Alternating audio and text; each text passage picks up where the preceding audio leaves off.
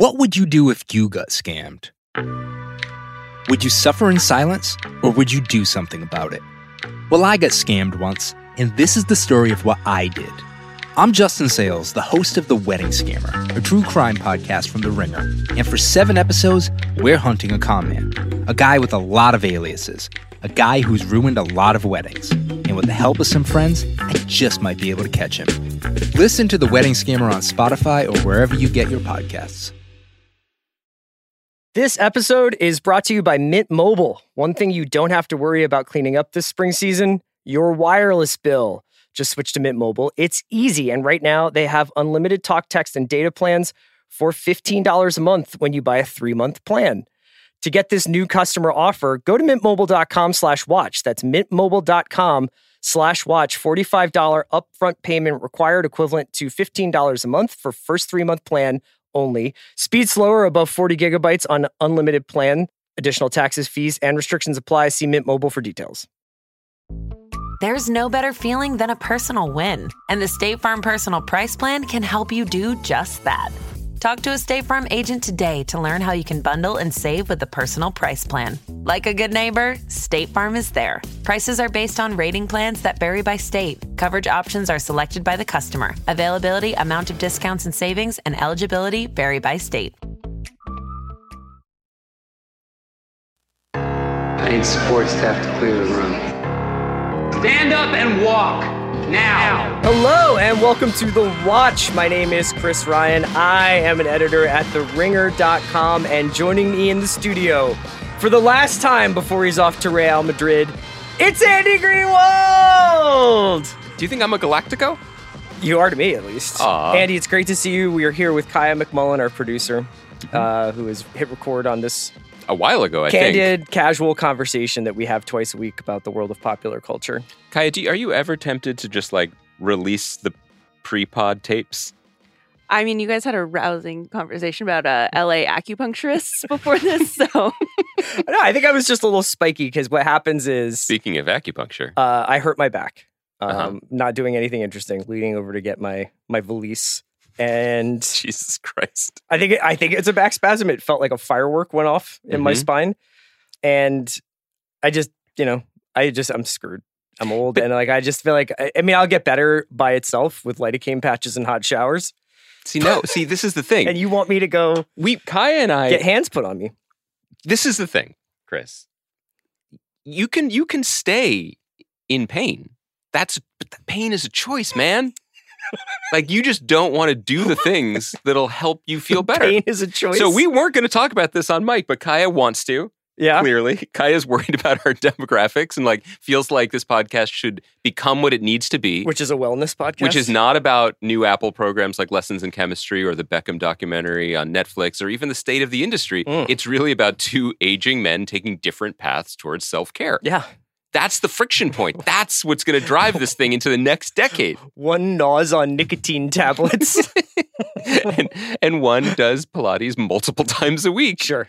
So, but who's healthier? And who's having more fun? Yeah, that's the question. No, it's not a question. It's do you think it is? I went to, just wanted to say I went to the haunted hayride last night in Griffith Park. Having more fun. They moved locations for within Griffith Park. Legal purposes? I don't know. It's a great question. I wonder if there was an environmental impact study that was done. I think I ruined a pair of shoes doing it, sneakers, and it was okay. Because you were running? I don't understand every year you tell me that you do this. No, it was just much dirt, like a dirt path rather than any sort of paved action. Right. If the first year I went to this thing, so I'm sure people in their town have something like this. Where sometimes it's not even experiential. Sometimes it's not even. That's what I'm saying. This is now my second haunted experience of the fall. I went to one in Portland, Oregon, and then I went to the usual one in Los Angeles. I wonder whether or not it's a class A drug, where it's just you're always chasing that first high. Did you have one the first year we went to Haunted Hayride, I was like, this is unbelievable. The narrative thread about it was that it was a cult of children who were living in it was basically Children of the Corn. They were living off the grid or something? Yeah. Because I did apply to that preschool. Is that Montessori? It was very, very hard to get in. Did Ryder and Wolfie get in instead of your kids? Tallulah. Yeah. But yeah, I mean, it was scary, you know? Mhm. I'm maybe just like, I can't just reach over for my bag every time I want. Maybe I can't be getting on hay rides and getting shocked by... Oh, I see. I thought you were still doing the Class A drug metaphor and your bag was full of more drugs. No, I got I'm lost just for a like, second. You mean like you're hurting yourself, Yeah. You're chasing the old times. Yes. So that plays into what Kaya and I are saying. It's time for a new Chris. A new Chris. I got a lot riding on the old Chris, you know? I got a lot tied up. Like a whole brand.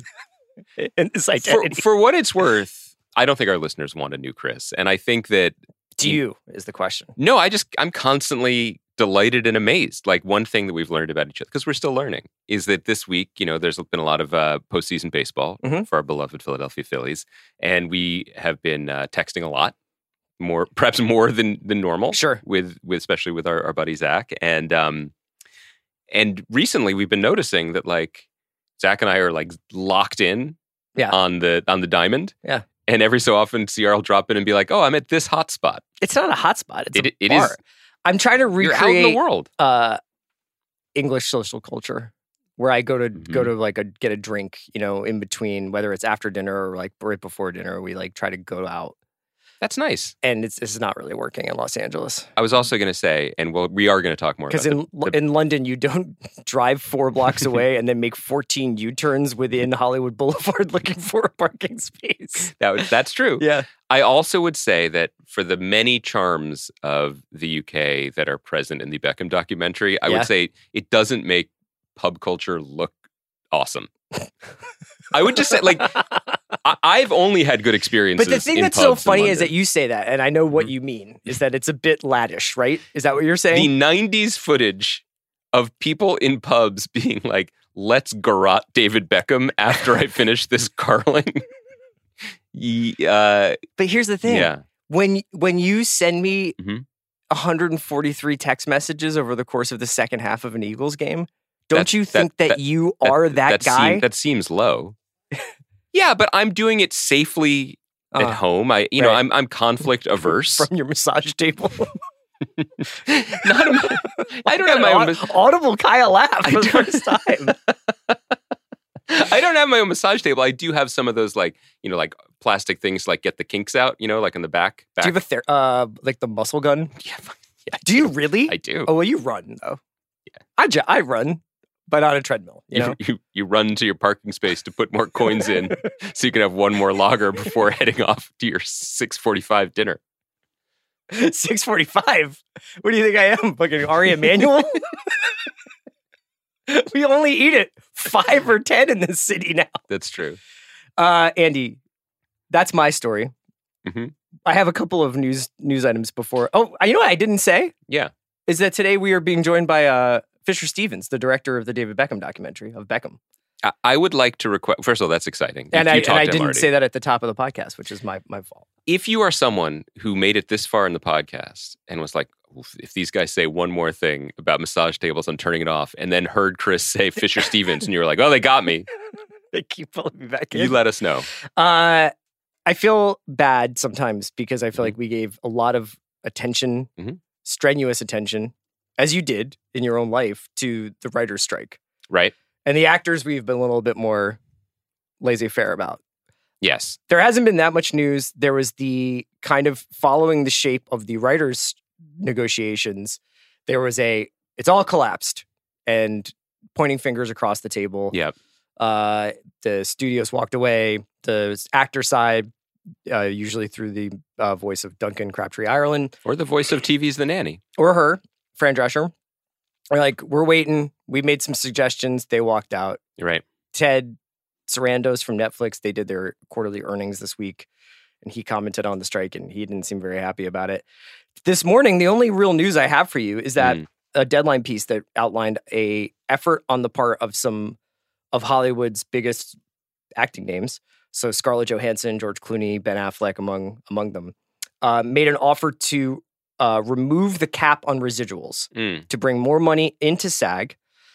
Deadline characterized the offer as, quote, Hollywood's biggest stars laid out to SAG-AFTRA A groundbreaking proposal that amounts to the town's biggest earners defraying the cost to AMPTP signatories by eliminating the cap on membership dues to be used to bolster health benefits and other areas that SAG is trying to shore up. So to be clear, what this means is, like, if you're a member of one of these, of any union, you pay your dues, and often you pay a percentage of your earnings. So in like the Writers Guild, it's like 1.5%, something like that, goes towards the guild. Yeah. There's a cap on that. Right. So since actors' salaries can get so high, no one is paying more than $1 million, even people who are making hundreds of millions of dollars a year. And now George Clooney and Scarlett Johansson and Ben Affleck are like, if we make $20 million or however many $1 million on an acting, we're fine to go over that if it helps. Yeah. I think that's amazing. Yeah. Do you think that this is like, I mean, what is the part about defraying the costs to the studios mean? Do you kind of grasp that, or is that about like, look, if this is the gap, let's bring it together by doing this? I think there's a bunch of ways to look at it, and I'm not an expert in labor, nor am I a member of the Screen Actors Guild, despite multiple efforts. Yeah, they just won't have me. I think you could look at this purely in terms of the spirit of the collective, embodied by these top earners. I think it's remarkable. They want to take care of their industry. They want to take care of their peers and the next generation of it. I think that's great. I think it is also a smart reflection. I mean, I think they're being aware of the wide disparity in salaries, and wanting to contribute more is fantastic. And instead of just sharing enormous amounts of wealth with his 20 best friends around a dinner table, which I think is also awesome, and I'm still waiting for that invite to your $1 million party, Clooney's doing it this way. I think that's great. I also think it's indicative of people wanting to get back to work. When we saw that there was a meeting between these members of SAG and the leadership, it did remind me of the contentious and I think ultimately canceled meeting that happened near the end of the writer's strike, when some of the top showrunners were attempting to sort of meet with the brass, the negotiating committee of the WGA, saying, we just want to see if we can be part of the solution. Mm-hmm. There's an element of that here, too. They just want to move this ball along. The bigger picture is, I still feel like we shouldn't be here. I mean, I think that the AMPTP, especially certain members, have the money to make SAG solvent, and it's pretty ridiculous that this falls on. This is the fancy star-studded equivalent of a GoFundMe for medical expenses. Sure. It's so nice that people are doing those things. We shouldn't have to do that in a functioning democratic capitalist society, but here we are. All of this is sort of getting the headlines from the fact that it's weird right now. Like I definitely came on this podcast and said what I had been hearing from people more connected than I am, that the SAG deal should follow very closely on the heels of the Writers Guild. And there was a lot of premature assumption of that fact. I think that the tenor of the stories in the trades was basically like the end of the strike summer, what this means, when things are going to get back to work, et cetera, assuming that SAG would be very ready to, rubber stamp isn't a fair word, but to just pick up the bones of what the Writers Guild had done, just adjust some clauses and just get it done. I've read some analysis that there was an assumption that the WGA framework for their deal would be the framework for the SAG deal, and instead it's like the floor for the SAG deal in some ways. I'm not saying that SAG is asking for too much. I'm saying that is like perhaps where that disconnect came of like, right, we'll just do a layup line here. Well, I think there were two things. I think it's just assumed, I think, that in any industry, like the previous deal sets the floor for the next deal. Sure. And there's good faith in saying that and goodwill. And but the other side is kind of like, and the ceiling too, right? There's an element of that. Yeah. I also think there was an assumption that the SAG deal would happen quickly because, from what I understand, that SAG had been negotiating constructively with the AMPTP up until the moment when things went sour and then they struck. So the sense was that there was some accrued common ground to return to, as opposed to the writers, which the WGA and the AMPTP had not really done anything when the strike happened. So that said, it seems really bad now. And it does seem like the issue is about success metrics, about how to get everyone in SAG involved in sharing. There's another element of the Clooney proposal, and I call it that just because he specifically talked to Deadline, where they wanted to change the nature by which residuals were paid out and have it go to the people at the bottom of the call sheet first. Yeah. So that like basically the highest earners got their residuals last. Also interesting and very selfless. On a very basic level, I think it is a numbers thing for writers, but also like writers who are stakeholders in the success of a show, which is not necessarily lower level staff writers, but people who are executive producers or showrunners or the creators. There aren't that many, right, that could potentially get bigger payouts going forward, which isn't to say that writers of episodes don't get residuals. They do. I'm not trying to talk past their contributions, but even with that, the sheer number of potential payouts in a successful Netflix show on the writer-producer side is ultimately smaller than actors because a lot of actors are in every episode. Yeah. And how does that work out? So I've heard... we don't know what went on in the room. I've heard that the ask suddenly was really, really broad and, shut down conversation. It sounds like the SAG is trying to have some kind of participation in streaming revenue. Yes, on all the revenue from the company Right. is what I heard. And I think what is interesting and will be worth watching is just where everyone's appetite is for this. Everyone needs to get back to work on both sides of this. AMPTP is acting as if this was a bridge too far and they would rather just not have shows anymore, which seems untenable. So we'll see. But it is a little nerve-wracking because there was an assumption that things were going to get going again. And while writers like me and much busier writers are back to work writing, production is not back. And that's a big deal. How would you like to divide up the rest of this podcast? Because we have our Fisher-Stevens conversation. I'm happy to talk about Beckham now. We can talk about Beckham leading into that interview. I think we should talk about leading into the interview. Okay, so let's talk about lessons in chemistry. I love Apple when you TV. let me choose. Andy, one of the things I love about being your friend and also being your colleague is you're out there, you're scouting. Always. Not only did you scout this show out and you were like, let's check out Lessons in Chemistry on Apple TV, but you were like, I hear tell of a dazzling young performer who's appearing in this show. Yeah. Not the star, not Brie Larson, but someone to keep an eye on. I wanted to put a little, Tell me all about Lewis Pullman. I just wanted to plant a seed. Because I haven't heard of this guy. Yeah. He seems like one to watch. I mean, I don't want to get ahead of myself. I feel like he's someone who could potentially be a guest on this podcast someday. Maybe you could do the interview. Is that too soon to say that? It's like 3 years ago. So he's due to come back. Yeah, it's also, true. 3 years ago, that was a crazy time. Yeah. Do you remember? I do. I was watching Outer Range with Lewis Pullman. When you saw him, were you like, this guy's good? In Lessons in Chemistry? No, in Outer Range. I thought he was good in Outer Range. He's obviously very good in Top Gun Maverick. He and is. I also would just say that I saw him in Decay Mutiny Court Martial, which is on Paramount Plus right now, which is the last film by William Friedkin.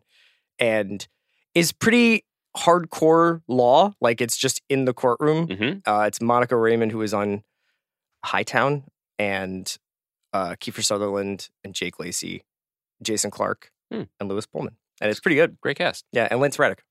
Great cast. So, yes. I'm just kidding. Your contribution to the podcast when I'm not on it, erasure aside. I was very interested in this show. Yeah, tell me why. Well, for a number of reasons. I think, big picture, I'm still interested in what Apple is doing. And this seemed to be a great exemplar of what they most want, which is they took a best-selling, well-reviewed book, which is Lessons in Chemistry by Bonnie Garmus. They secure the rights to adapt it. They get a A-list star in Brie Larson to headline it. And then they package it together and make a show that will be broad in its appeal. I mean, they want to make shows that people, in similar to their products, they want people to feel warmly about the shows. They want people to love them. I don't know if they necessarily want to push, challenge, offend, divide, whatever. I don't think they want to challenge audiences that much in the shows that they make. That sort of was a top-down mandate. That doesn't mean they haven't made some more interesting choices. What would you, just out of curiosity, Yeah. what do you think is a challenging TV show? What do I think is a challenging Yeah. TV show? Like, give me an example of like a show that's been on in the last year or two that you find that you would say would be challenging. That Apple would be like, it's a little Special Ops Lioness. Yeah. I mean, it is. That's personally challenging. I guess what I mean... Would Apple do Succession? That's a great question. I think that it would... This is a potentially, I think, interesting digression. I think they would be interested in a Succession-like show. Mm-hmm. I think the key difference here is, famously, HBO's development process, they were like, we kind of want to make a show about money and like the 1% and how they determine, our society and their impact on it. And then they started developing. And I'm sure they talked to many, many people, many, many different takes. Famously, and we mention this all the time, David Milch had a show called Money with Ian McShane. They shot a pilot. It didn't work for them. Eventually, Jesse Armstrong and Adam McKay, and then a cast of not A-list stars came together and made something that is absolutely unique and was a triumph and was the type of show that we're going to continue to talk about and mourn because it feels like that type of, even though it only ended up running 4 seasons, longer running show is harder and harder to come by. My sense is that Apple's development process would start in the same place. I want to make a show about money, or I want to make a show about a feminist chemist who becomes a TV chef. And what they would do is they would throw money at it and stars at it and make it. And it's top down, not bottom up, ultimately. Yeah. And that's the results in that may vary. When I was throwing around words like challenging, I think I was meaning more like the stuff that HBO still finds time to do. Somebody somewhere, I may destroy you. Yeah, exactly. The rehearsal. Yeah. How to. And it's just a different way to make TV. And I am not against crowd pleasing content, and all of this is to say, so Lessons in Chemistry premiered with 2 episodes, I think out of 8. And I found it very, very, I find the whole thing kind of interesting because there's one pass through it where I was like, this is, first of all, I think it looks phenomenal. I think Sarah Dina Smith, as a really talented director, did the first 2 episodes at least. I'm biased because my guy, Zach Galler, who I think is a brilliant cinematographer, shot those first 2 episodes as well as I think the last 2. I think it looks expensive in the best way. It's period shot in California, bright colors, considered framing, well cast around the margins. And also just in very small ways, like cooking inserts, chemistry insert shots, like the way it moves. I just really enjoyed being in its world. Yeah. It's professionally done to such a degree that it's pretty compelling. I think underneath that, there's some questions that I think you and I are we're gonna get to them that I think keep me from falling in love with something as opposed to admiring it. It's funny that we've kind of like settled into this Siskel and Ebert thing where like we go watch a new show and we're just like, and then one of us is like, I want to light myself on fire. Which one of us just wants to light himself on fire? Me. Yeah, I did. Sorry. Yeah, I didn't really care for this very much. It was more just, I think, I found the first episode to be really, really, really plotting. I thought the second episode was better. And I think from now on, we'll consider the spoilers for the first 2 episodes of Better Lessons in Chemistry. The second episode is much better. Yeah, I thought that the runtime was much more kind of like fleet-footed. I thought that the story, I'm glad that they answered some questions immediately rather than being like, that'll just be a mystery that you guys have to wait 8 hours to find out. I thought it felt more real, Like, I think that the first episode was trying to get in a lot of different things. For one thing, signaling where the show is going by doing this kind of nesting device of like, here's 5 minutes of how did this lady Brie Larson as a television chef, and then 7 years earlier, she's a chemist assistant. The Brie Larson piece. Let's talk about it. She has probably got one of the more fascinating careers of an actor I can remember in recent times, just because of the trajectory that she's been on. So she comes out of the gate, and it's almost like saying I liked her early stuff, but a lot of people were very fond of her in Short Term 12. Me among them. Yeah. It's a fantastic indie movie if you haven't seen it. It's the birthplace of modern cinema. It's basically Dustin Cretton, who did who will be doing the next Avengers movies. He did Shang-Chi. He directed it. It is like the origin story of Brie Larson, Rami Malek, Lakeith Stanfield. John Gallagher? John Gallagher is great in that movie. It's a remarkable source text. Is Anna Kendrick in that movie? Who else is in that film? Stephanie Beatrice is in that movie. That's who I was thinking of. Is Caitlin Dever in it? Caitlin Dever. Caitlin Dever is in this movie. This movie invented modern Hollywood. Destin Credden. Good job by you. Great movie. 10 years old this year. Well, there you go. And it's been an interesting decade since then because she wins an Oscar for Room.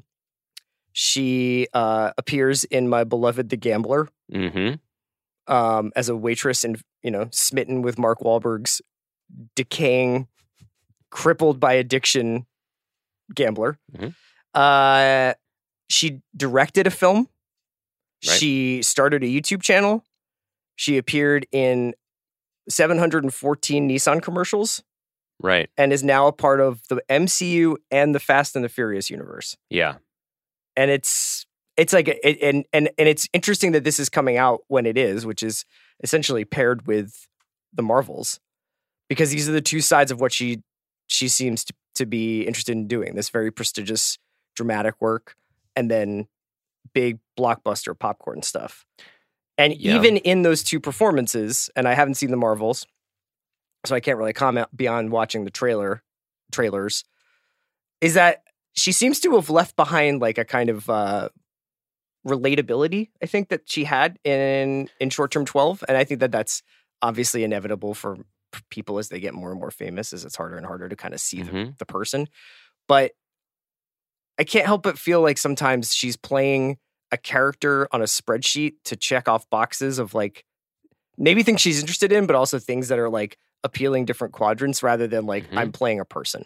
But I haven't read the book, and I don't know if this material is like really my vibe.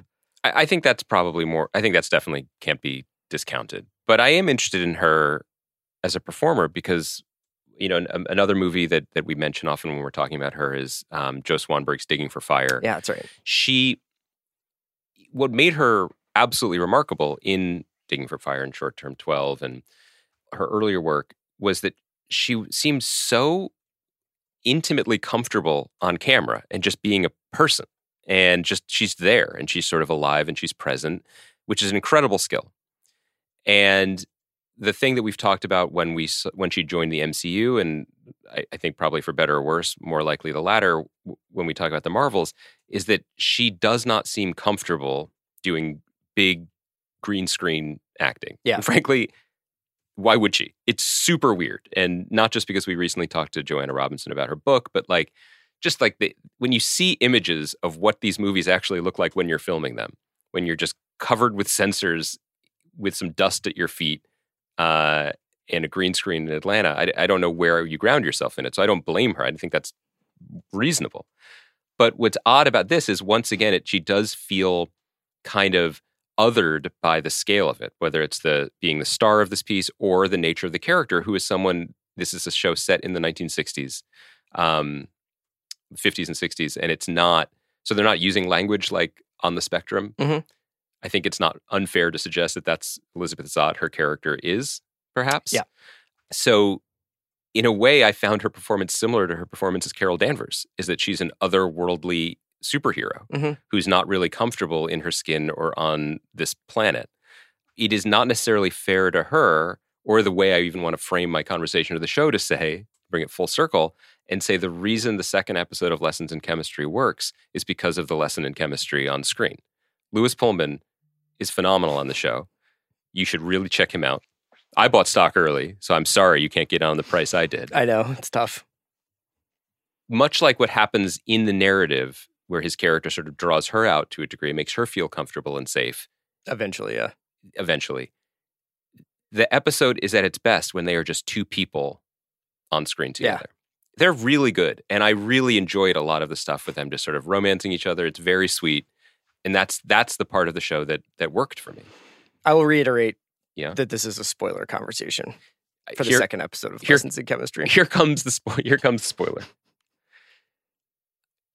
In the second episode is a tender romance between these two slightly off-kilter scientists. It's pretty also a harrowing, traumatic origin story for Elizabeth, where we get a sort of snapshot of what she's like as she's entering the world should we of say, science. I mean, we should say, I feel like we sort of It's glossed set in the this early over. 60s. Elizabeth Zott is a god-level chemist and genius who got a master's and was on track to get a PhD in chemistry when she was the victim of a sexual assault that ended her academic career and, of course, traumatized her life and her. So when we meet her, she is working as a lab tech, essentially making incredibly refined coffee for scientists who belittle her. Yeah. And working at like this place called the Hastings Institute, where she's, even though she is a lab tech, asked to participate in like beauty pageants and stuff like that, where it's like, you know, essentially like demeaning herself or belittling her own accomplishments. And she then forms a surprising connection with another outcast who's like the boy genius of the lab, played by Lewis Pullman. You should check him out in Outer Range, a show I talked about frequently on the podcast. And they then become partners in work and in life. He shows her how to swim. He teaches her how to swim Yeah. With the still controversial kissing technique. Sure. Which is not how they taught me at day camp. I did not get that at my YMHA CPR class. Sadly, it is why you were asked to not return as a lifeguard that one summer. I didn't know. I decided I was finished. You know what I mean? Okay, Kanye, that was that's how you left school? Yeah. Got it. And we're dancing around the fact that in the last seconds of the second episode, well, she's home making a delicious omelet for their breakfast and their new life together. Their beloved dog kills him. That's not quite what happens. You make it sound like it's a wolf attack. The dog yanks on the leash. I blame the dog. And a bus hits Lewis Pullman going like 58 miles per hour on Fountain Avenue. Like it is the fastest I've ever seen a bus moving. Kaya's face says it all. What in the absolute fuck are we doing here? The bus hits him so hard and then the episode ends. But like, I understand if that's like, first of all, like I'm having like a real problem being like. The faces in the studio right now. Elizabeth Zott is not a real person. No. So I'm like, part of me is like, are you adhering to some biographical history that we need to like hold space for Lewis Pullman getting pulverized by a fucking bus? It's also very reminiscent of the end of Meet Joe Black, where there's a massive car accident. There's something about this that is so unintentionally funny and so fucking. I'm just like, so I spent 2 hours getting invested in these two people, and I thought like, oh, he must have just been off camera while she's cooking, or maybe they grew apart. And it turns out they did grow apart because he is in heaven because he was hit by a bus. No, and that's where he lives. In while heaven. She lives in Santa Barbara. Now, apparently, he does. Lewis Pullman, great young actor, apparently does return in series, like as flashbacks and stuff. But really, because they've known each other for like 4 days. Also, this is what are they flashing back to? One of my favorite things in the show, and I bought it. This is a small nitpick, but I mean it that like it's fine because I thought it looked really nice. Is that like the show suggests that they have been living and working together for at least 6 months, right? Maybe a year in before they start living together. Oh, I must have been looking at Instagram. But I mean, like they're working together. They're like have this breakthrough. It's Christmas, and then they have this nice dinner scene.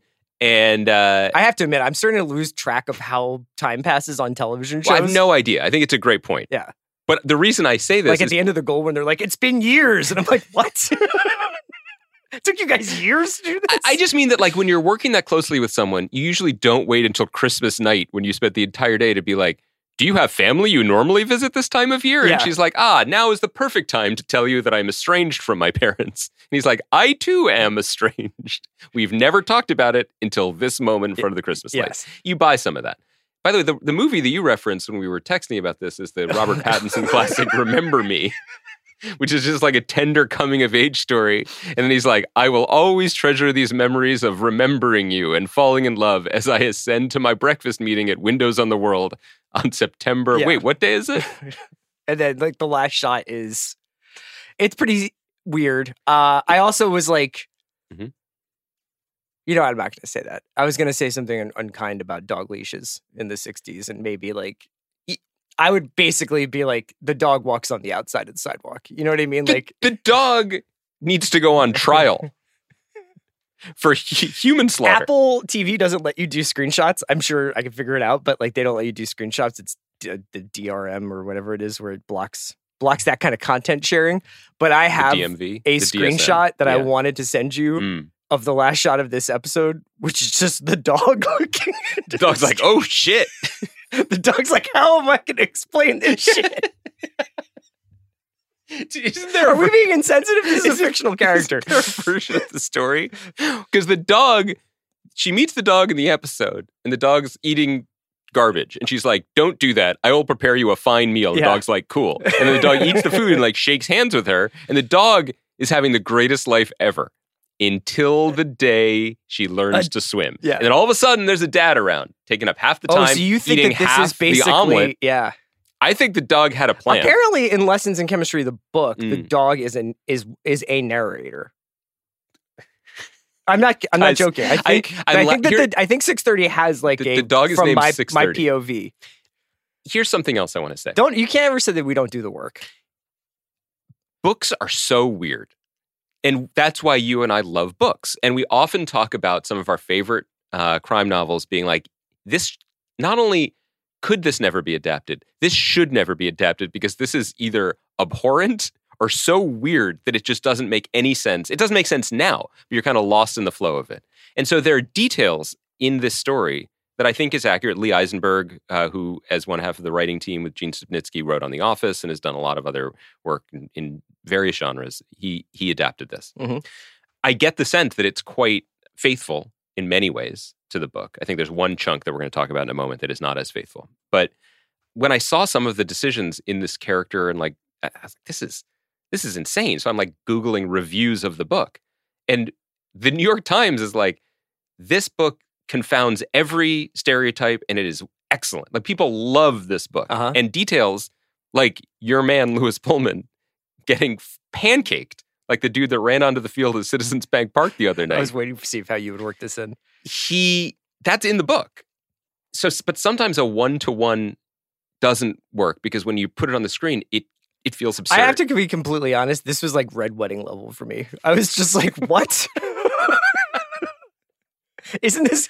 Who else is in this show? I also think that this is potentially an issue that I think you cast this part.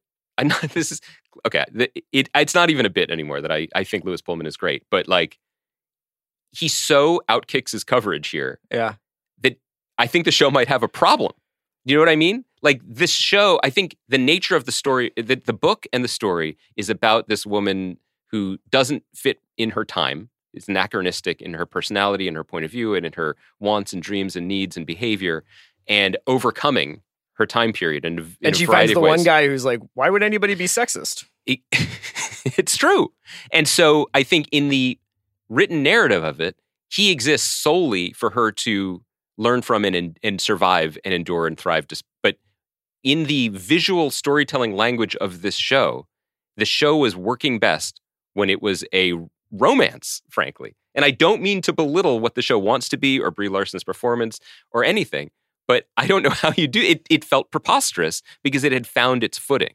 And that's one of the reasons why I find the show interesting is because it does fit into this larger conversation that we've been having and just sort of thoughts that I've been struggling to articulate, which is just like, broadly, what are we doing in television?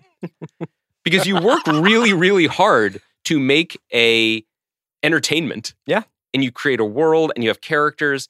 And these two making it work and cooking dinner with their dog and like overcoming the patriarchy. I'm like, fucking put that on ABC on Thursday nights for 10 years.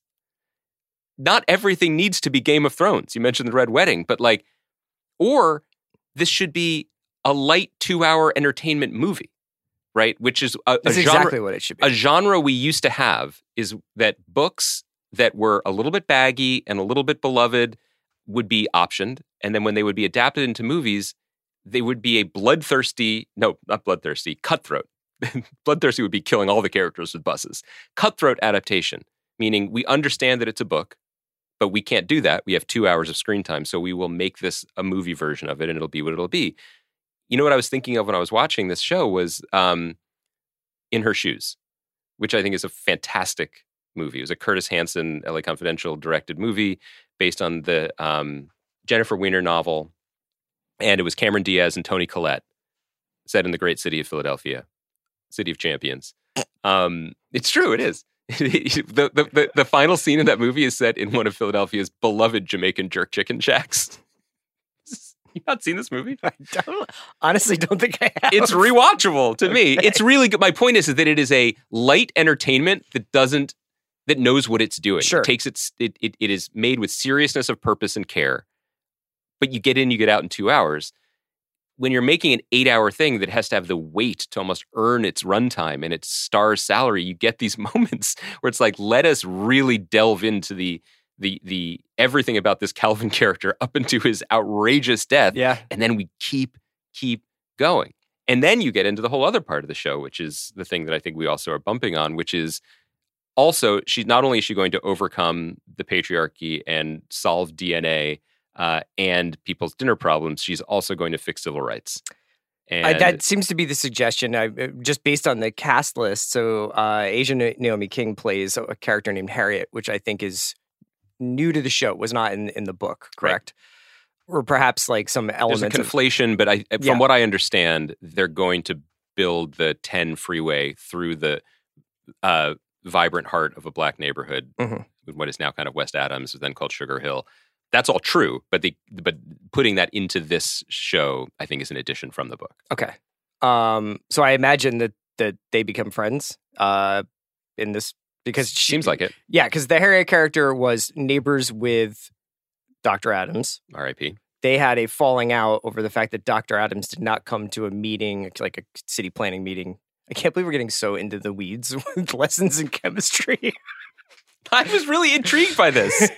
I find you were just so unpredictable. Anyway, she doesn't go to this meeting. Well, also because it's about cooking. And she's like I can't really count on you. Yeah. So peace out. Like, when I see you, I see you. And then he gets hit by a bus. So Harriet is also going to be dealing with the fallout. Things unsaid to Dr. Adams. And I think this goes to maybe both of our biggest.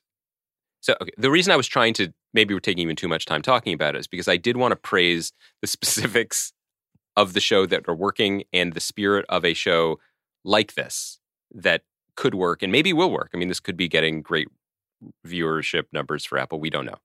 Mm-hmm.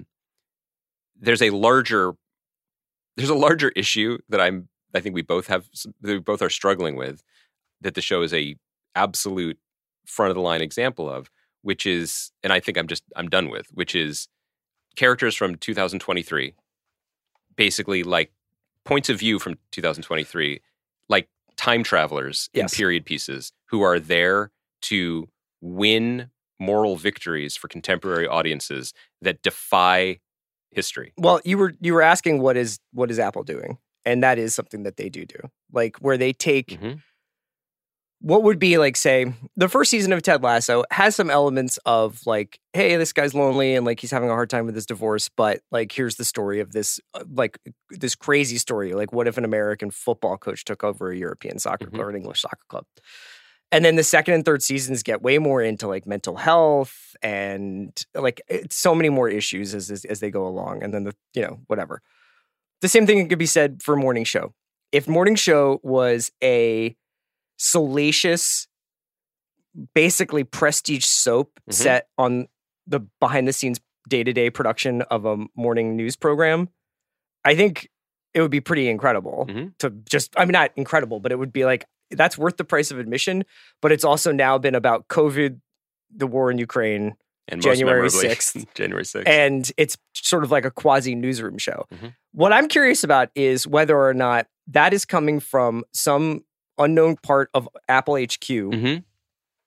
Like somewhere in Cupertino or someone's like, we got to make sure that we hit trending topics, hot button issues, the things that people care about. Or are those the things that big stars kind of care about? And they're like, I'm not just going to do TV. I'm going to do TV that matters. I think it's a combination of a lot of things. I don't think Cupertino is just like, let's really talk about election integrity and like get to the bottom of it in our shows. I think there is a desire among all the creative classes to engage with the actual like business of being alive in this country and to do not just good But- work, but but is that- capital G good work. Sure. You know, I hate to be cynical, but like I hear that and I'm like, you mean on Twitter? Like you mean But- like but this is what it feels to be alive on Twitter? but this is tweeting. Yes, this is also tweeting. And you know the thing where it's just like, oh, if I had access to a time machine, I could go back in time and kill baby Hitler, and then we'd solve all of these problems. The problem in contemporary art is that people have access to a time machine. You can make period pieces, and they're using it not to kill baby Hitler, but to move near Germany and shake their head and be like, I wouldn't do that. I know better than that. And it feels good. Do you know what I mean? I do know what you mean. It is, honestly, it's coward shit. Yeah. Like, there are serious issues in the founding and the development of American cities, and certainly Los Angeles chief among them. But to sort of railroad, which is a poor metaphor since we're talking about highways, that story into this feels borderline insane because Well, we'll see, because now like we've cleared out all the other distractions from this part. it's true. It's just there's this element of it is the equivalent of a superhero movie to me for a certain type of NPR listener to have like the Brie Larson character is autistic for everything but sexism and racism. Right. And which isn't to say I want her character to be like super racist. I just mean it's just what an amazing note from Cupertino. Yeah, exactly. Tim weighed in on this personally. Yeah.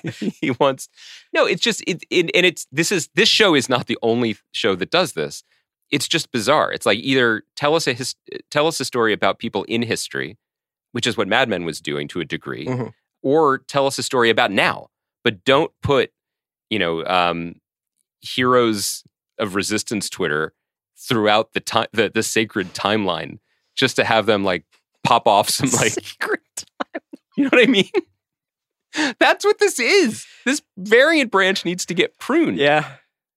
It's bizarre. Like Asia Naomi King is a great performer, and I as you said, there's a lot more to be done with Harriet Stone. But like what she does in these few episodes is to like deliver a very well written speech about why her neighborhood shouldn't be bulldozed by a bunch of white men who don't have mustaches, but essentially could be like humbug. We'll get this neighborhood yet.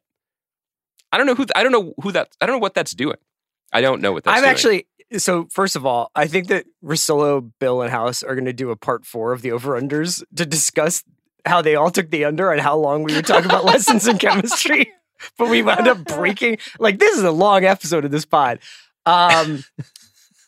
You've almost now made me curious to see the rest of this, or at least another episode to kind of see. I mean, I was going to start the 3rd episode because I needed to know, like.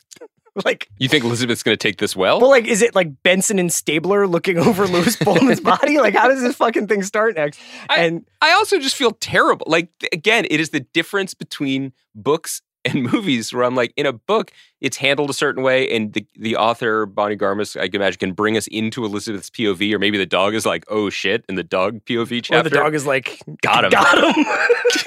Got him. But on camera, the dog is like, it is what it is. This just felt wildly cruel. Yeah, it just feels unhinged.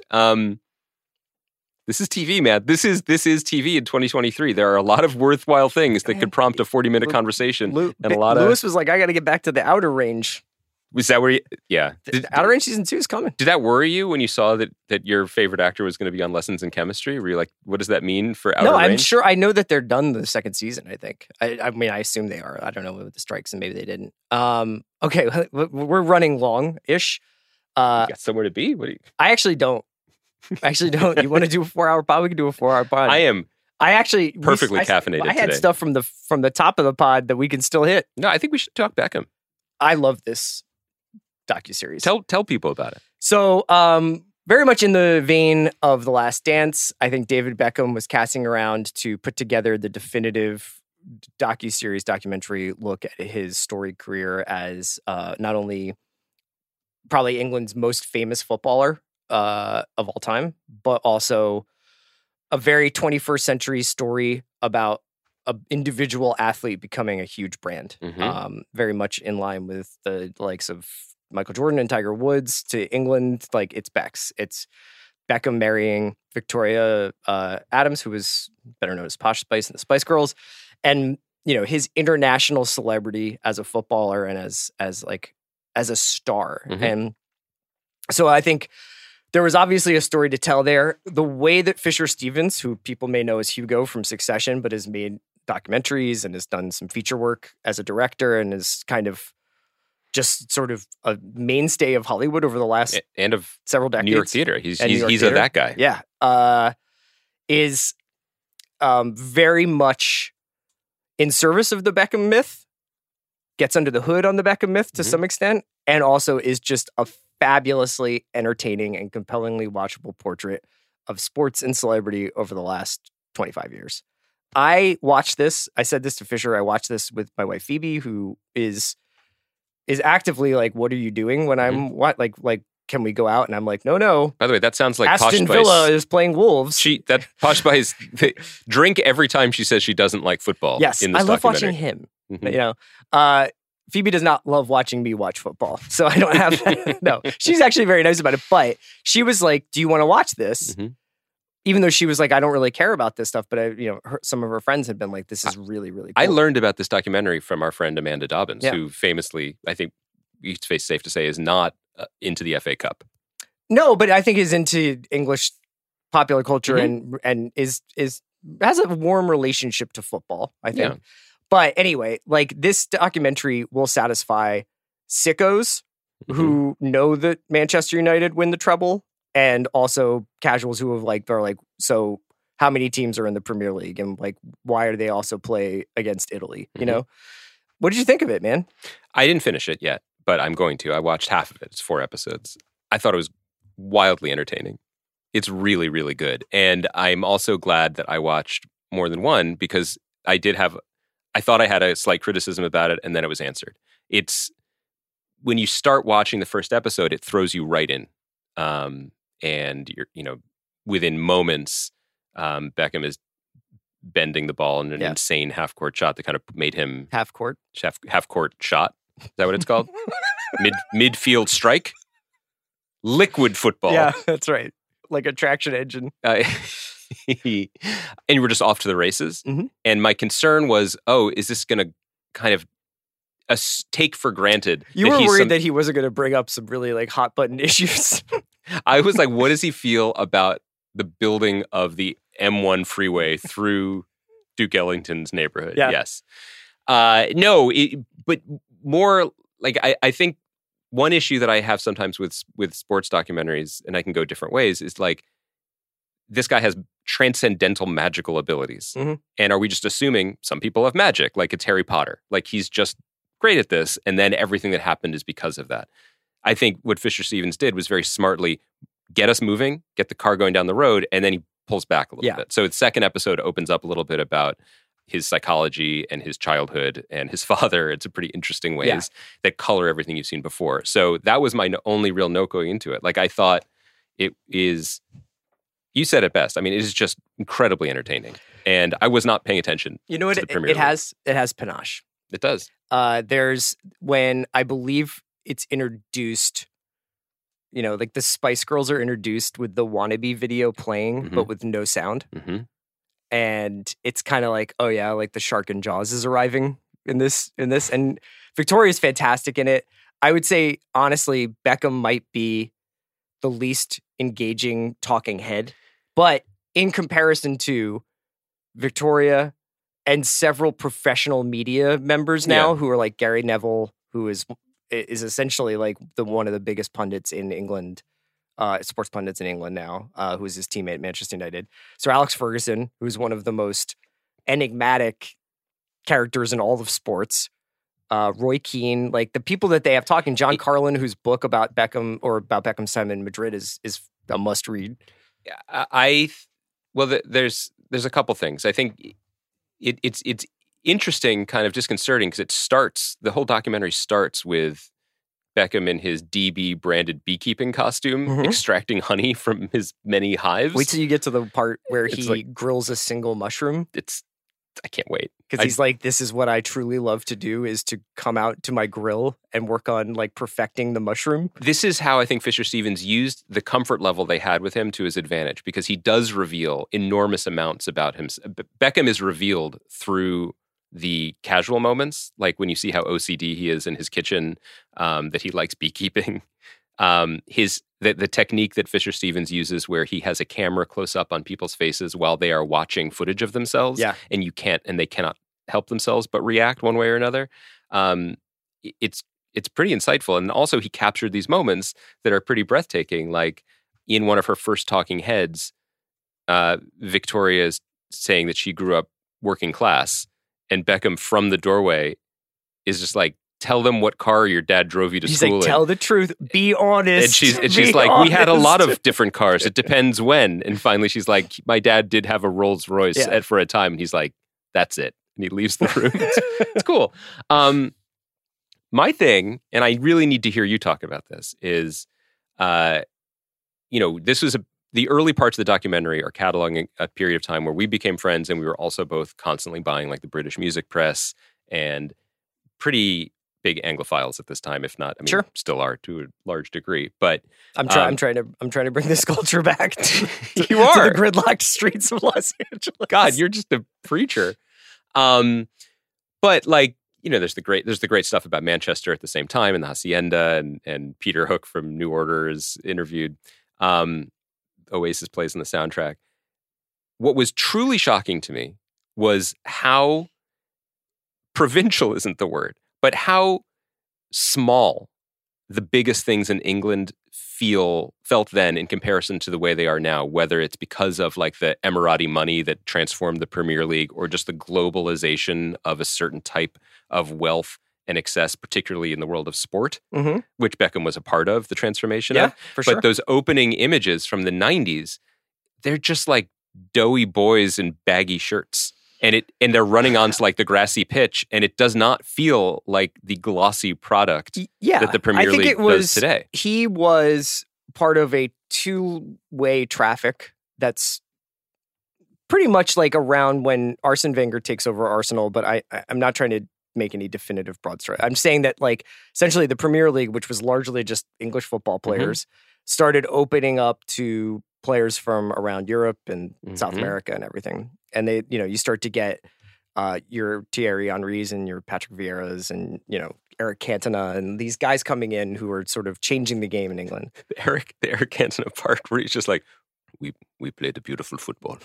It was a beautiful football between us. And then Beckham, for his part, is one of the biggest names to ever like leave English football from an English player and go to La Liga. I don't think anybody. There had been players before him like Steve McManaman and stuff. I think had gone to Real Madrid and stuff, but like he is the Galactico who goes and changes everything before Gareth Bale and some other guys. I just loved, like you mentioned, Gary Neville. Just like they just look like boys. They're just my follow up was going to be like, do you think that you'd feel that way if you watched like a documentary about the 2001 Sixers? Like, don't you think you would be like, oh my God, they had baggy shorts and they didn't look it's not the fashion thing. I mean, and also no, but I mean, it's almost like and these are all in one of the benefits of documentaries at any time. And Fisher Stevens had access to incredible archive stuff from the locker room, and just as we find out, Beckham's father has 14,000 hours of like matches of his 1,300 matches. 1,300 matches. Yeah. I'm sorry, that's right. To draw from, there's always going to be an element of, oh my God, when you take away the loudspeakers and the fans and the screaming and the trophies, they are just kids in a room waiting to go on. And that's remarkable, whether it's sports or music or whatever. I think the thing that I'm really responding to was the nature of the rooms and the nature of England itself, where it's like Manchester United is a global brand, but for this much of locker its, room. but for especially in the 90s and up until more recently, like there was a receptionist who worked there for 60 years, and she's interviewed, and it's delightful. The rooms themselves are just kind of dingy. I mean, it was a local football club, and that piece of it. And then when you fold in the narrative too of what he captures and what he builds, of like really reminding us, even those of us who know, maybe not as day to day, but like know how important the World Cup is, to see the way that manifests in England in the late 90s, in the pubs, on the street, it's kind of remarkable. And, it makes it feel like a period piece or a piece about a changing of periods to a degree that I did not anticipate. I was blown away and kind of moved by it in addition to being very entertained. Yeah, it's nostalgic, but it's also very, I think, insightful about everything that came from it, both in European football, but in global sports. Did you ask Fisher Stevens? Like, clearly Beckham has had his teeth worked on. That was my other takeaway. Did you ask him about that? We spent most of our time talking about our favorite Lewis Pullman roles. Oh, so he knew him. Did you tell him? Did you Columbus Lewis Pullman to Fisher Stevens? No. Why don't we get into my conversation with Fisher Stevens? Andy, it's been a journey through time. It's been a lesson in chemistry between us. Watch out for the bus. And we'll be back on Monday when we will be discussing... I love when you paint yourself into this corner. Well, I know that I'm going to go see Martin Scorsese's Killers of the Flower Moon this weekend, but I have a feeling that you may not have I've been 3.5 to 4 hours trying of free to talk time. To my daughters about it. Have you? Well, they're interested in all the words in the title except the first one. I don't think they should see this. I don't think so either. So no, I'm going to see it next week. So Okay. I'd love to talk about it on We the will podcast, eventually but talk not. about Killers of the Flower Moon and also, Loki. There's a bunch of stuff coming. We'll find something else. Don't worry. I'm not worried. No, I'm telling our listeners. I mean, hell, Lessons in Chemistry E3. This could be a journey for us. Yeah, just get on the bus now. Beep, beep. Here we go. Kai's going to watch it now. Well, no, we ruined it. Her face when we said Lewis Pullman. I just want people to know as we get into this Fisher Stevens interview. Yeah, I just want to say this is an MVP performance by Kaya, even though she was barely on mic. This episode is brought to you by Mint Mobile. One thing you don't have to worry about cleaning up this spring season, your wireless bill. Just switch to Mint Mobile. It's easy, and right now they have unlimited talk, text, and data plans for $15 a month when you buy a 3-month plan. To get this new customer offer, go to mintmobile.com/watch. That's mintmobile.com/watch. $45 upfront payment required, equivalent to $15 a month for first 3-month plan only. Speed slower above 40 gigabytes on unlimited plan. Additional taxes, fees, and restrictions apply. See Mint Mobile for details. Are you looking for a view of the world that's a bit different? Hi, I'm Jason Palmer, a host of The Weekend Intelligence, a podcast from The Economist. Join us to hear the stories that matter most to our correspondents and editors. Every Saturday, we introduce you to people and ideas that take you outside the ordinary and expand your horizons one episode at a time. Join us and see the world from a new perspective. To listen free until May 31st, search Spotify for The Weekend Intelligence.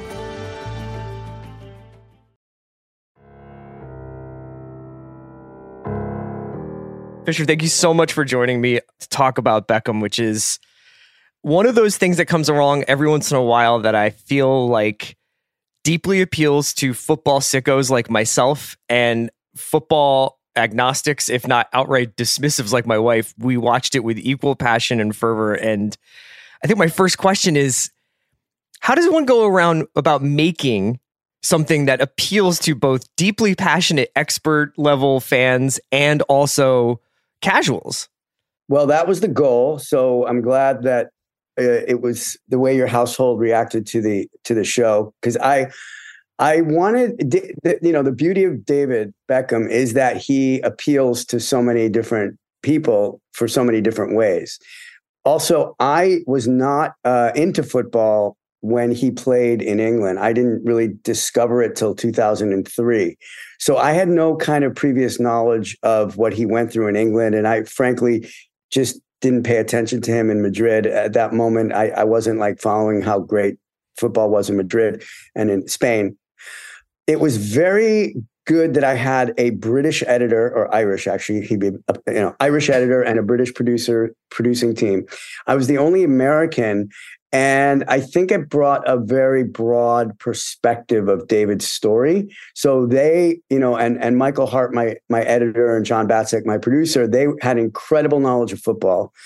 Billy Shepard, my other producer, had incredible knowledge of the Spice Girls. And I kind of wanted to be everyman for the audience. That was my goal. The reason you hear my voice in the show was to be you and just kind of discover things with the audience.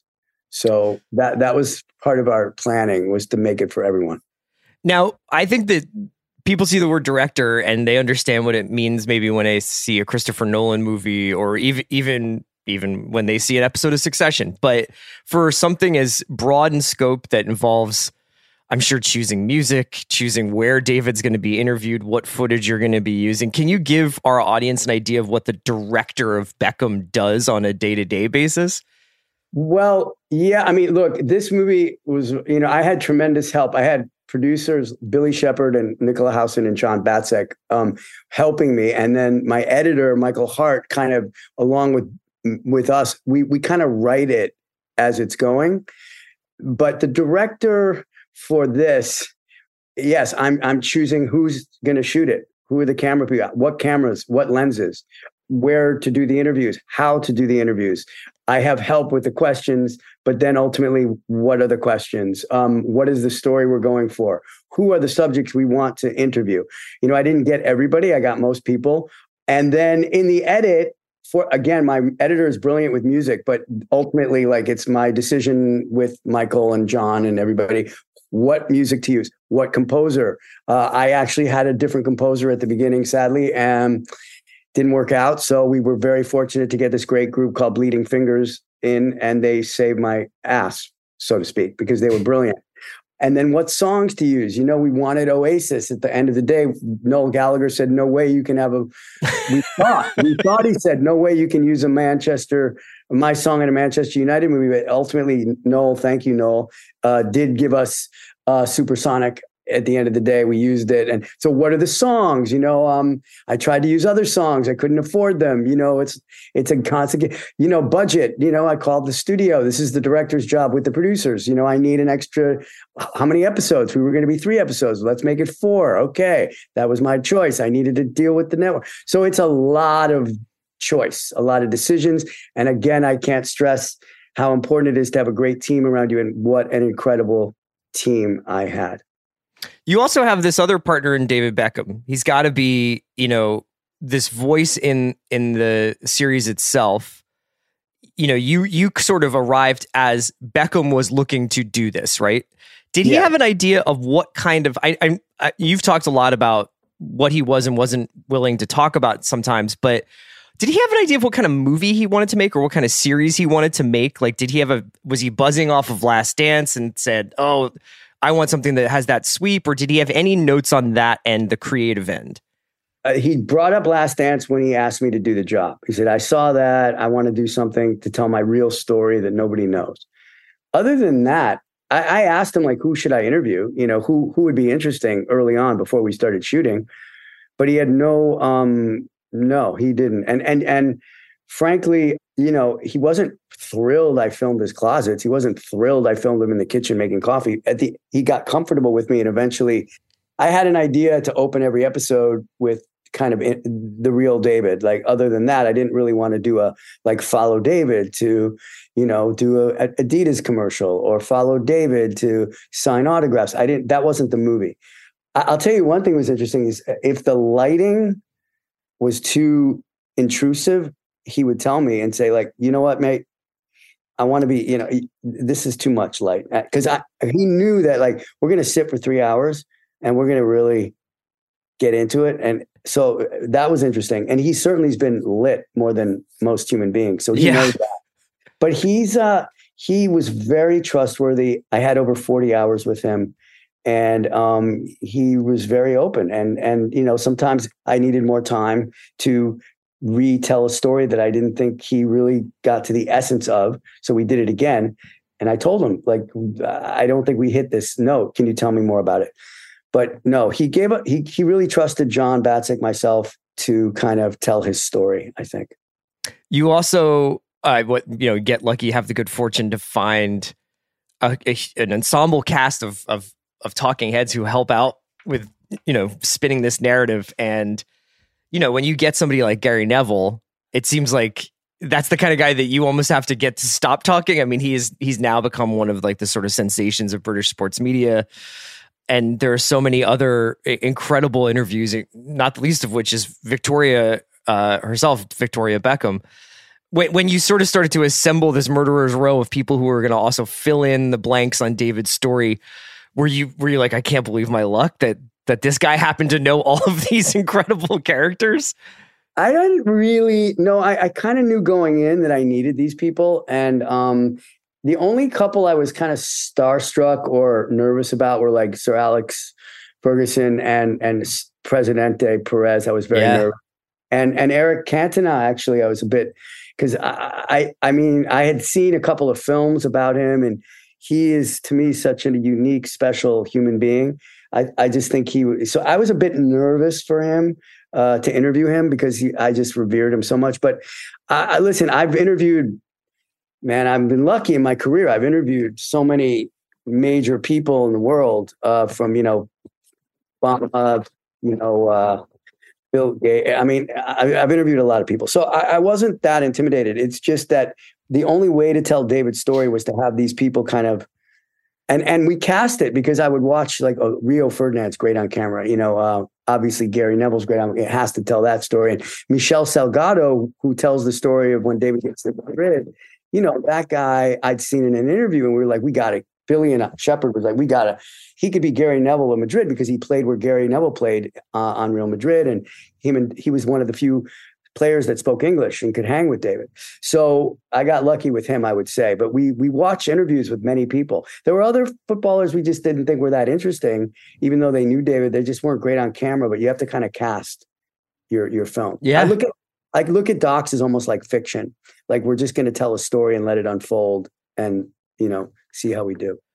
My favorite part about the interviews with the non-Beckham characters are sometimes when you ball out and you're like at the Atletico Madrid stadium for Diego Simeone, or if you're, was that Lake Como for Fabio Capello? Like, where were you for that interview? I mean, Lake Lugano. Yeah. Fabio lives there. I know. What a location. What a great location. But we wanted to also try to find locations that fit the subjects. I mean, listen, with Ronaldo, we had no choice. Ronaldo said, I'm in Madrid. Let's go to my office. But it's Ronaldo. Of course, I'm going to do whatever.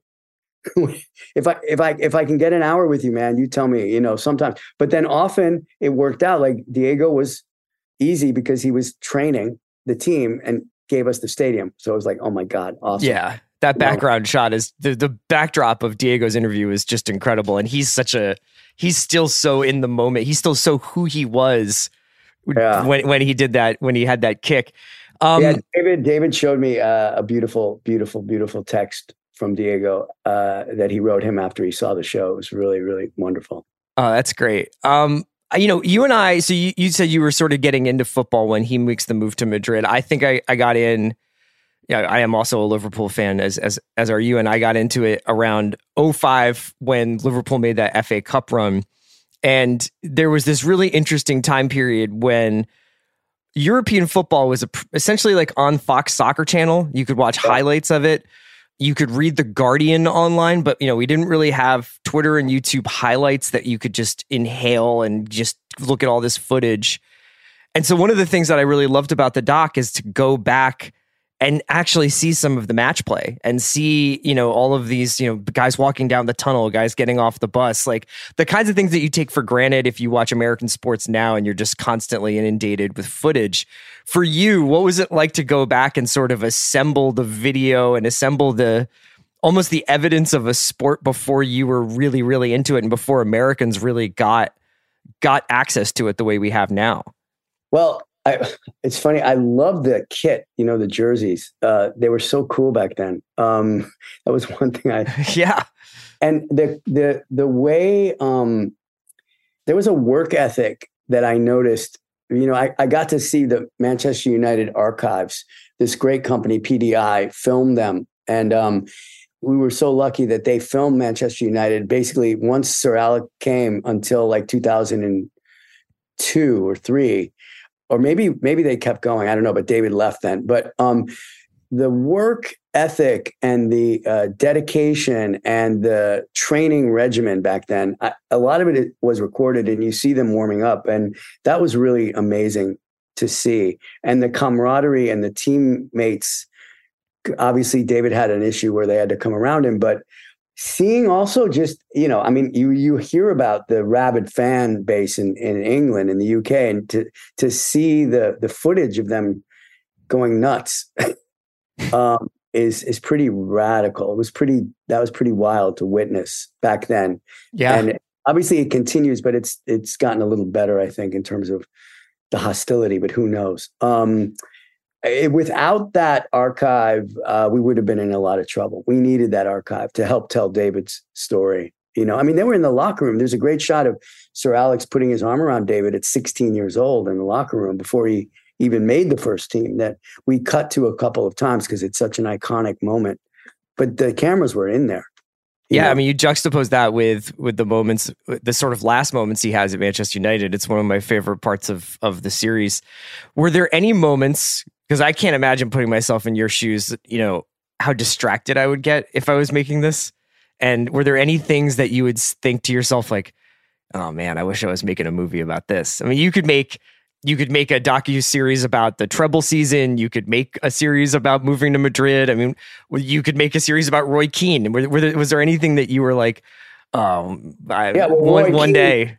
Yeah, Roy Keane was one. I mean, I think he's a bit bummed out. I could have used more of him, but it was tricky to fit everybody in. He's an amazing character. I tell you, the story of the '98 England World Cup team, beside David's red card, that whole story surrounding Glenn Huddle, and there's a great movie that I would have loved to have made just about that team, and Gascoigne not getting selected to play on the final squad and destroying the hotel room, and Phil Neville getting cut as his brother Gary walks by the hallway. They look at each other. Phil had just been cut and Gary's about to find out if he's cut. I mean, there were all these crazy stories. Not to mention, there was a lot more about David and him trying to see Victoria and what he was going through. So that was a story I would have loved to have done a whole episode on. You know, we almost did a whole episode in '98. And then the LA Galaxy story is crazy, and we get into it, but that had a whole other crazy thing when he left for Milan and trying to build football in America then. And then now with Messi and David, what it took David to bring Messi into Miami. I mean, so yes, there were tons of times. The Cantona, I know they're making a movie, but I was like, oh wow, we got to do a movie about this guy. He's genius, Yeah. Neville brothers and the sister, she's a professional athlete. There's another movie about the Neville brothers, and the father's name was Neville, and he was with David's dad, So anyway, yes. There are lots. How did you go about identifying the moments that you felt like this is going to be the crescendo of the episode? Because one of my favorite parts about the series is how each one of these episodes builds, whether it's the treble, whether it's sort of David's exit from United, whether it's the issues that he and Victoria face over the course of their marriage. But, there's one in particular section that I love so much where Blur, the song "Sing" by Blur is playing as you're kind of building. And how did you go about sort of identifying, okay, this is a moment that I want to hang a lot of stuff on right here? Well, Michael, the editor, we would discuss crescendo moments, and then he's so great with music. So he found that Blur track, for instance, and we know, like we charted David's course in each episode because it is a roller coaster every episode and the series. So it was just a matter of how much time to hang and when we're going to stop and put a Blur song in and see David come back, so those were long discussions, and there were more songs and more moments that we ended up excising because we ran out of runway, we ran out of time. But we talked about ending the episode at the wedding, for instance. We wanted to end. We thought, okay, let's end it at wedding. We can't, once the wedding, we can't go further. We got to. So, or once the red card, we got to stop. Those were kind of obvious. It wasn't easy getting the last episode and putting all that in because we cover a lot of ground in a lot of years. And I think Netflix at one point, we delivered an 85-minute fourth episode, and it was not a pretty. But I knew we'd have to cut. But they were really cool, and I have to say they were like kind of the ideal partner for this. They were really, they gave us a lot of room, and they gave us some really good notes, and they really let us find the story. And then when it was time to kind of, okay, that's it, pencils down. Yeah. Thank God, because I could have kept going. It was such a joy. I found the fourth episode to be fascinating because it's the deepest character study I thought of David in a lot of ways. I mean, it's called What Makes David Run, but you get into some of like, you know what? Do you know what that reference is from? I think I don't know specifically, but I know that it's a phrase. So why don't you tell me? Well, there's a book. My favorite book, maybe of all time, is called What Makes Sammy Run. And it's by Bud Schulberg, who wrote On the Waterfront. Yeah. It was a great, screenwriter, novelist. And it's about a guy from the Lower East Side in the 30s who will do whatever it takes to become the head of a movie studio. But and the whole book is this guy trying to figure out what makes him run, what makes him tick. And my journey on this was, why is David always busy? Why has he always got to go? Why? So I am trying to constantly get inside what makes this guy who he is.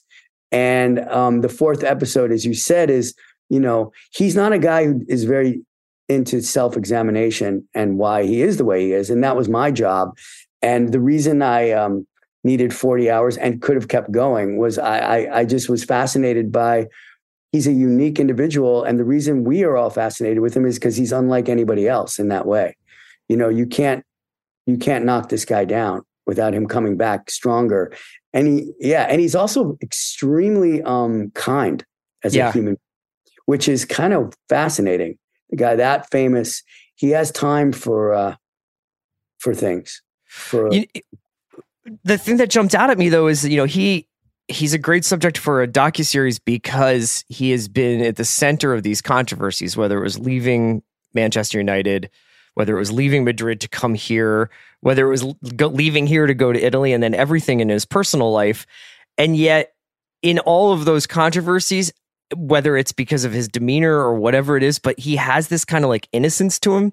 Like I wouldn't even go as far as say naivete. That would be a little bit cruel. I would say that there's just something about him where you watch him talk and you watch the way he conducts himself and you're kind of like, well, he didn't mean to upset Alex Ferguson, or he just fell in love, or he didn't mean to upset the Madridistas. He just wanted to move to America to, save his family. And there is this almost like, oh, this guy is so sweet. Like he didn't, this isn't what he wanted. Do you think that he wanted a simpler career and a simpler life and it just turned into this? Or is there a little bit more of a kind of a different side to him that you started to see? No, I think, he kept saying, oh, I never thought I'd leave Manchester. I never thought, I mean, he had to leave Manchester to be who he is, right? Like if he stayed in Manchester, he's not a global brand. He's not, it wouldn't have worked anyway, because I don't know. He's still heartbroken about what happened in Manchester, but I think it all went in a crazy way according to plan. Now, people say, oh, life works, everything is meant to be. Now, I'm not saying that necessarily, but I am saying that for David, it worked out. Through good, better, for worse, he got to America. He saw how horrible the football was. He was in shock. He left to play in Milan. He didn't want to come back, but he was forced contractually to come back to America. And then he came back full on. It was great for his family. And then he wins titles and tries to, up the whole game there. The red card, he's not who he is without that red card. He is not, after the red card, he comes back, has, runner-up Ballon d'Or, second best player in the world, according to all the voters, wins the treble, literally leads the team to that victory at the end, really helped. Becomes a massive leader. That's all after the red card, people throwing stuff, kid trying to kidnap his kids, sending bullets in the mail. It builds this incredible exterior toughness, yet he's so, like you say, he is vulnerable in a weird way. And that's why he's such a fascinating character. Well, it's just an amazing portrait of the character, Fisher. Thank you so much for joining me today.